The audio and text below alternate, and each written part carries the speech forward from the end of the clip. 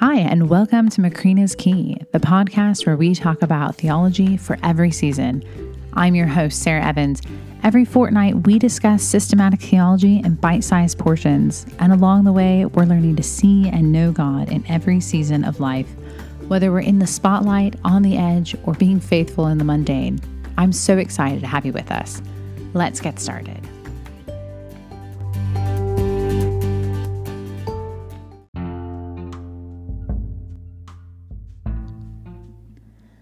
Hi, and welcome to the very first episode of the podcast, Macrina's Key. I'm Sara Evans, and I'll be your host as we head into this foray of theological adventuring.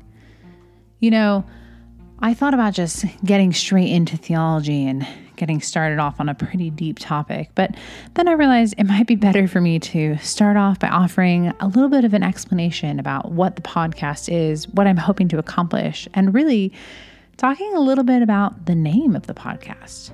Who's Macrina, and what's this idea of a key that I've got on here? So today I'm going to answer those questions, and in so doing, I'm hoping that'll help to provide a snapshot about what the purpose is of the podcast and where we'll be headed in our time together. Macrina the Younger may be a lesser known name for many of us, particularly those of us who find ourselves in Protestant traditions. But she's venerated in several traditions as a saint. She's celebrated in Roman Catholicism, Eastern Orthodoxy, Lutheranism, and Anglicanism. But despite that, I still think she remains a relatively lesser-known saint. Despite her obscurity, you might say, she played an important role in the formation of the faith as we know it today, which is part of the reason I've named the podcast after her. I want to tell you a bit about her, some of her achievements, and then I'll explain why I named the podcast Macrina's Key, why I chose to sort of follow in her footsteps by naming this after her. So, Macrina is often known because of who she was related to. You know, I think this is true for a lot of us, right? I'm known in some circles as my children's parent, as my husband's wife, as so-and-so's student, or so-and-so's graduate. Often we're known by the people who are around us in our immediate kind of family circles or relationships. Macrina is the same way, even historically. She was the elder sister of two of the Cappadocian fathers, Basil and Gregory. Now, for those of you who don't know much church history or don't know it in a lot of detail, the Cappadocians are pivotal in early Christian history. In fact, they're so significant that their influence is still felt today because they work to articulate central Christian doctrines. Various aspects of Trinitarian theology, our understanding of Jesus, his identity, and our view of the Holy Spirit are all really dependent on the work that they did. The Christian faith really wouldn't be where it is today if not for these men. While Macrina herself didn't participate in those discussions and the councils which made important decisions on these topics, the things that her brothers were involved in, she influenced those who were present. Her contribution came through that influence. In a sense, you might say that her contribution came from the background. I'm going to circle back to this idea in a moment of being in the background because that's a central part of why I started this podcast. But first, I want to tell you a little bit more about this remarkable woman's life before we get there. Macrina was betrothed to a young man of good standing around the age of 12. However, her fiancé died before their wedding. Macrina considered it unholy to marry another man, and instead, she chose to pursue a life of asceticism or self-denial, and she considered Christ her true bridegroom. Friends, do any of you have a 12-year-old daughter? Maybe you have a niece or a friend's daughter who's around that age, or even a few years older than that. Can you imagine that child, that teenager, having the maturity to give up a future with a husband, the possibility of a family, and the various dreams that she might have associated with that? Remember, in this day and age when Macrina was living, that was basically what a woman aspired to because she didn't have a lot of other options. Instead, Macrina chose a life of self-control and restraint, all for the sake of Christ. I know many adults who could never make that kind of sacrifice, but Macrina did, and she did it at a young age. She loved Christ deeply and wanted to serve him wholeheartedly, even if that meant withdrawing from the world and giving up a comfortable life and the things that she had expected.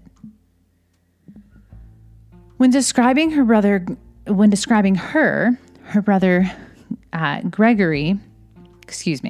When describing her brother Gregory, Carla D. Sundberg notes that Macrina's parents provided a remarkably good example of earthly marriage.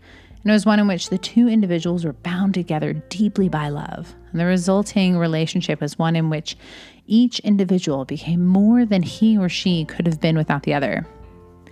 I think that's the kind of marriage that those of us who are in relationships are really aspiring to, the kind where we can be encouraging our spouse, our partner, to be more than they would have been without us. This kind of example would have likely suggested to Macrina that one of marriage's purposes is providing the opportunity for growth and, dare I say it, sanctification. Of course, it's unlikely Macrina would have put it in quite those words.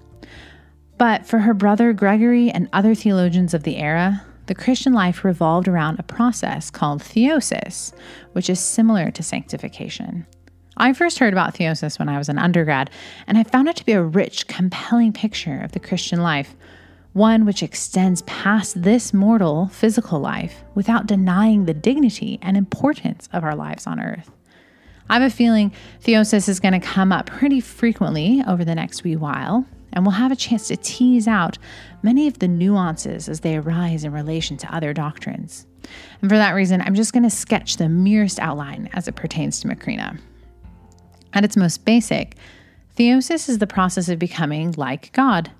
Many Protestants will hear this and immediately jump to the conclusion that it's synonymous with sanctification, which I mentioned earlier. That's actually a mistake, and it's one I want to help you avoid. Theosis certainly includes sanctification, but it's much more expansive. It's a much more capacious kind of term. Donald Fairbairn is a patristic scholar out of Gordon Conwell, and he has a rather helpful introduction to early Christian theology.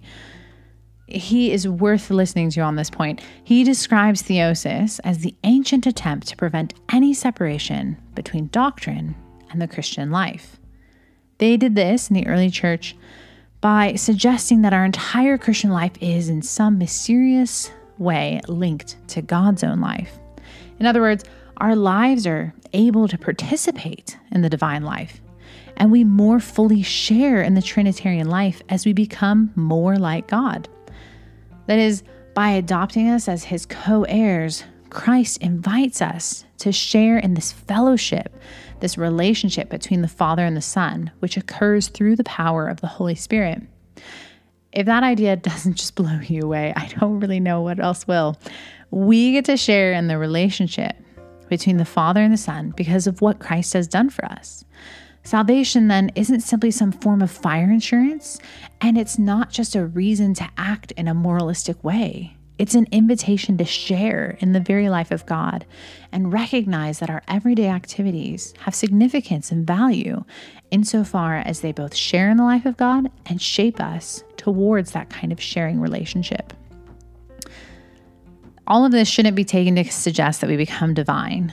Christian doctrine is very explicit. No one moves over the gap between human, divine, finite, and infinite, but we become God-like as we gaze on Christ and become more like him, and we share in his loving relationship with the Father. Of course, becoming like God so we can share in an ever more intimate fellowship naturally involves transformation at a very deep core level. And to express this, the fathers use the term theosis. So let's circle back now to marriage and Macrina. I promise we really aren't lost. These aren't random rabbit trails. Theology is really interwoven. It's like an ornate tapestry or a tangled up grapevine. You run into other threads as we work our way down the loom, and sometimes we have to go where those threads are and then come back to see the whole picture. So Macrina, her famous brothers, and their other siblings grew up seeing their parents love and serve one another. They partnered together, they followed Jesus together, and in so doing, both husband and wife became more of who they already were.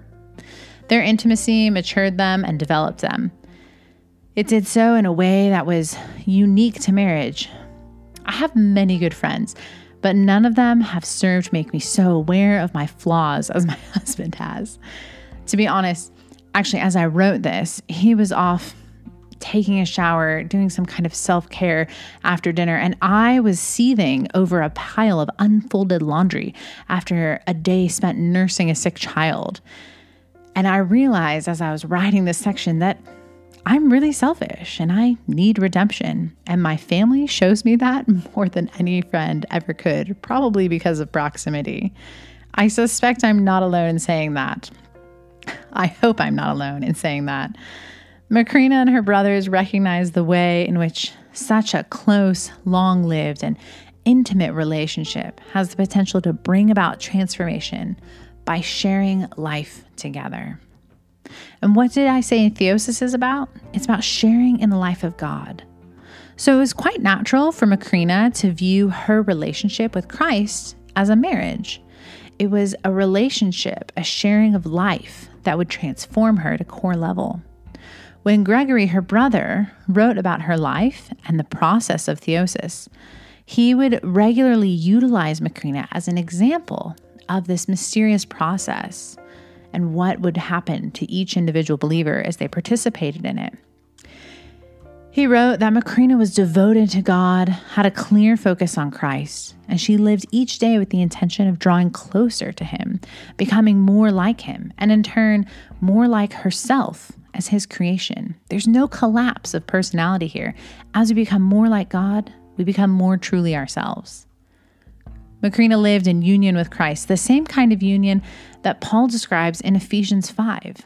And it changed her deeply because she became more closely knit to her Savior and more deeply engaged in the life of the Trinity. And so the fact that Gregory of Nyssa utilizes her as a primary example of theosis and saintliness is definitely not surprising. Obviously, Macrina was a remarkable woman.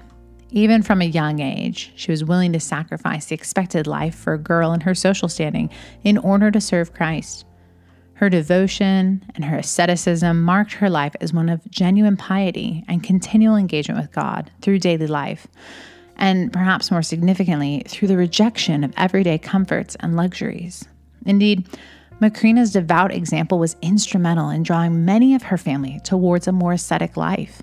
Slowly but methodically, Macrina and those in her community began a proto-monastic practice. And this took place largely under her guidance.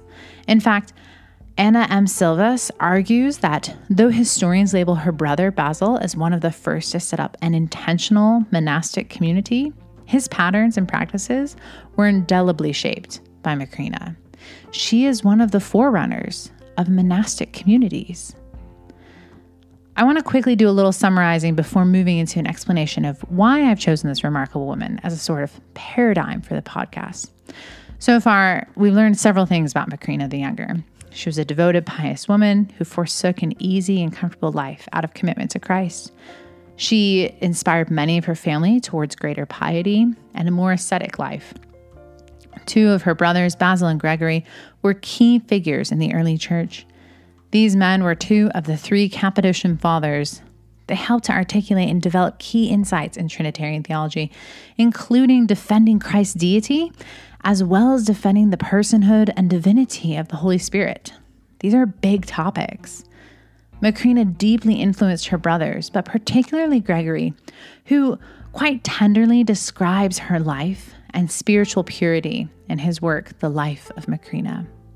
There, he compares her singleness and focused devotion on Christ to the marriage of the soul with Christ the bridegroom, a union which enables theosis, or the possibility of sharing in the divine life. Theosis is a process whereby believers are transformed to be more and more like Christ and to participate in his life and his relationship with the Father by the power of the Spirit. It's really this question of influence and inspiration that I'm pretty hung up on. Gregory and Basil, Macrina's brothers, they go on to be well-known, frequently read theologians. I teach a church history course at a seminary in the United States, and each semester that I run this course, my students have to read about the Cappadocian Fathers. In fact, I just lectured about them this week. When we affirm that Christ is equal to the Father, that he's uncreated, we're affirming the work and interpretations of the Cappadocians. Some of us say historic creeds in our worship settings. Some of those are indebted to the work of Gregory and Basil. Unlike many of their contemporaries, these men held a much higher view of women, and this is probably because they were so deeply inspired by their sister. And yet, Macrina remains somewhat shrouded in mystery, even in those traditions which annually celebrate her as a saint. We primarily know of her through the writings of her brother Gregory. We don't often teach about her in the church or in seminary, at least not to the extent that we do her brothers. And still, she is there. She's hanging out in the background, whispering and directing things, offering direction or ideas to the men who made important decisions. Even when we don't see her as clearly, and in some traditions we may not even acknowledge her, Macrina's voice is still there, and she still matters. I want to transition us briefly off of Macrina the Younger and give you the barest outline of a book which is quite dear to my heart. It's a classic short fairy tale. It's called The Golden Key, and it's by George MacDonald. It's a clever, beautiful little tale, and I would encourage you to read it. So I can't give you too much information here. There aren't any spoilers in what I'm going to say. I can't give it away. It's a tale about a search. Mossy and Tangle have the key, and now they're searching for what the key will open. Is it a door? Is it a chest? Something else? In some ways, the manner in which Mossy and Tangle go about their adventure might seem rather mundane. In one sense, all they really do is walk. They walk and walk and walk. They climb hills, they walk by the sea, they walk through light, they walk through shadow. And yet both boy and girl, man and woman are profoundly changed by the journey and the search which inspires it. Peter Kreeft, a philosopher who enjoys this fairy tale, suggests that the key which Mossy and Tangle carry is like Christ. In Christ, we know the answers. Christ is himself the answer. And now we get to find the questions. What are the questions? What else can we ask so we might discover and better know God through knowing the world more fully? This is that connecting point for me between Macrina the Younger and MacDonald's fairy tale. Macrina could see the importance of submitting her entire life to Christ so she might know him and serve him with greater devotion and intimacy. Mossy and Tangle discover they are changed through some of the most mundane actions, but in what turns out to be the most wondrous of circumstances. Our entire lives can mirror this journey. We have found a strange and beautiful key first, and now we are searching for a lifetime to find the lock which it opens. And as Peter Kreeft asks, if Christ is the answer, then we can, like Macrina, Mossy, and Tangle, seek him in all our varied endeavors, at all times, in all places, in every season, no matter who we are. When I started women's ministry at a church my husband and I helped to plant, I somewhat infamously volunteered because, I wanted to create a women's ministry that wasn't terrible. I think our rector once quoted me to someone as having said, "Tim, I'll do women's ministry because I want a women's ministry that doesn't suck." It was not my best moment. I'm happy to admit that. I definitely could have phrased it better. But I stand by that sentiment. Women's ministry programs are often narrowly focused on one life stage or one personality or one kind of woman. And I generally find them to be shallow. And what we lack in theological depth, we are making up for with crafts that I'm just going to throw out when I get home. Maybe that isn't your experience in a church setting. Maybe you've had wonderful programs for women. If so, I'm utterly and completely delighted for you. But that was not what I had witnessed. So I helped start this program for women and engaged some pretty excellent speakers and thoughtful women from our congregation. And we had a really good thing going. It was rich with fellowship and brimming with intentionality as we sought to learn and grow together. At one of our events, I was sitting on a coffee table facing 3 women crowded onto a couch. We were surrounded by many others, and the room had terrible acoustics. It was all hard services, and it was bursting at the seams with raucous, joy-filled women all eating and drinking and laughing together in a night of incredible fellowship. I nearly had to shout in order to be heard by those women just a foot away from me. As we went over what had happened during our weeks, I casually mentioned I had just wrapped up a unit teaching on atonement theories. Atonement theories, one of them asked.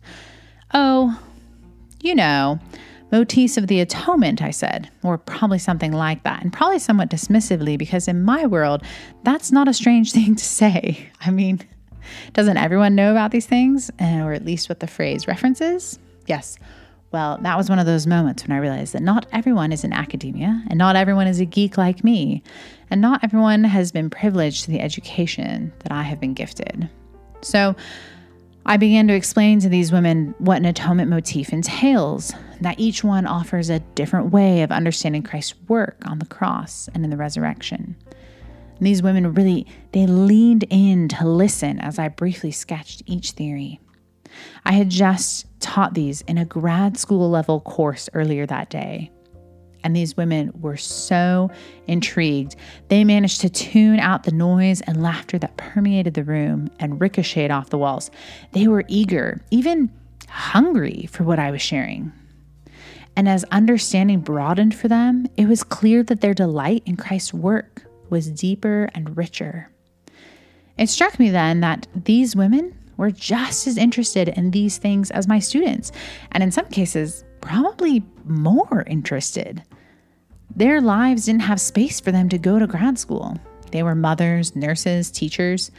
They were, in other words, busy with very important matters. They were full of living life already.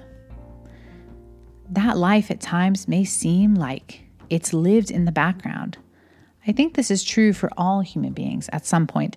So much of our lives are spent at work, in the car, at church, in the garden, at the supermarket, eating meals, washing dishes or clothes. We spend a lot of time on the way, as it were, and there's a lot that we do which isn't in the limelight.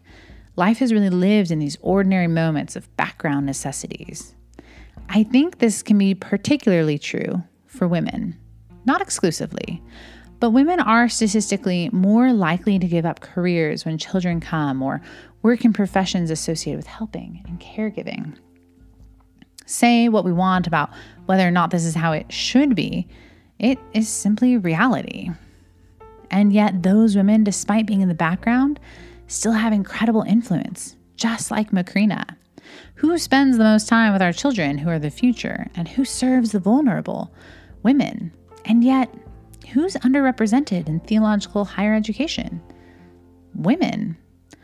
When I think of women today, I think of Macrina's influence on her brothers, and through them, her influence on the church.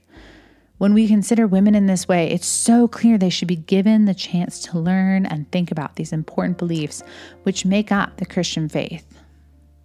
R.C. Sproul famously said that everyone's a theologian. In fact, he's written an entire book on that concept, arguing that we're all theologians because at some point, each of us thinks about God.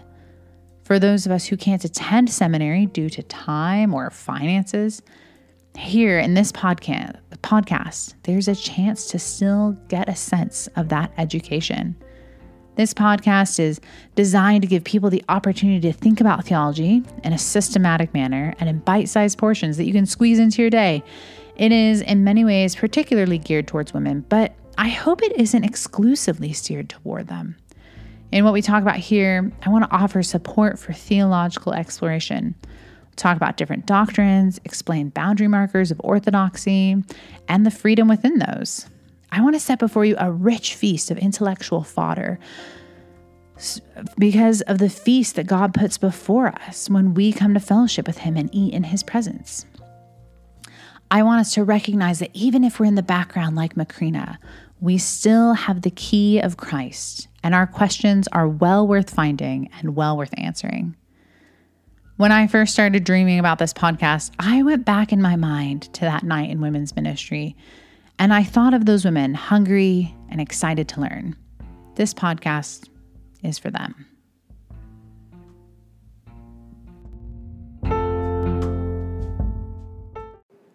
I'm so glad you joined me for this episode of Macrina's Key.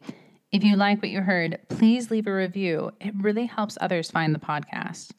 If you want to get in touch, head on over to the website, macrinasKey.com, or check out the Patreon page, patreon.com/Macrina'sKey. There, you'll find exclusive episodes and materials for members, and more importantly, you'll find a community of fellow learners. I hope to see you there. Until next time, peace to each of you.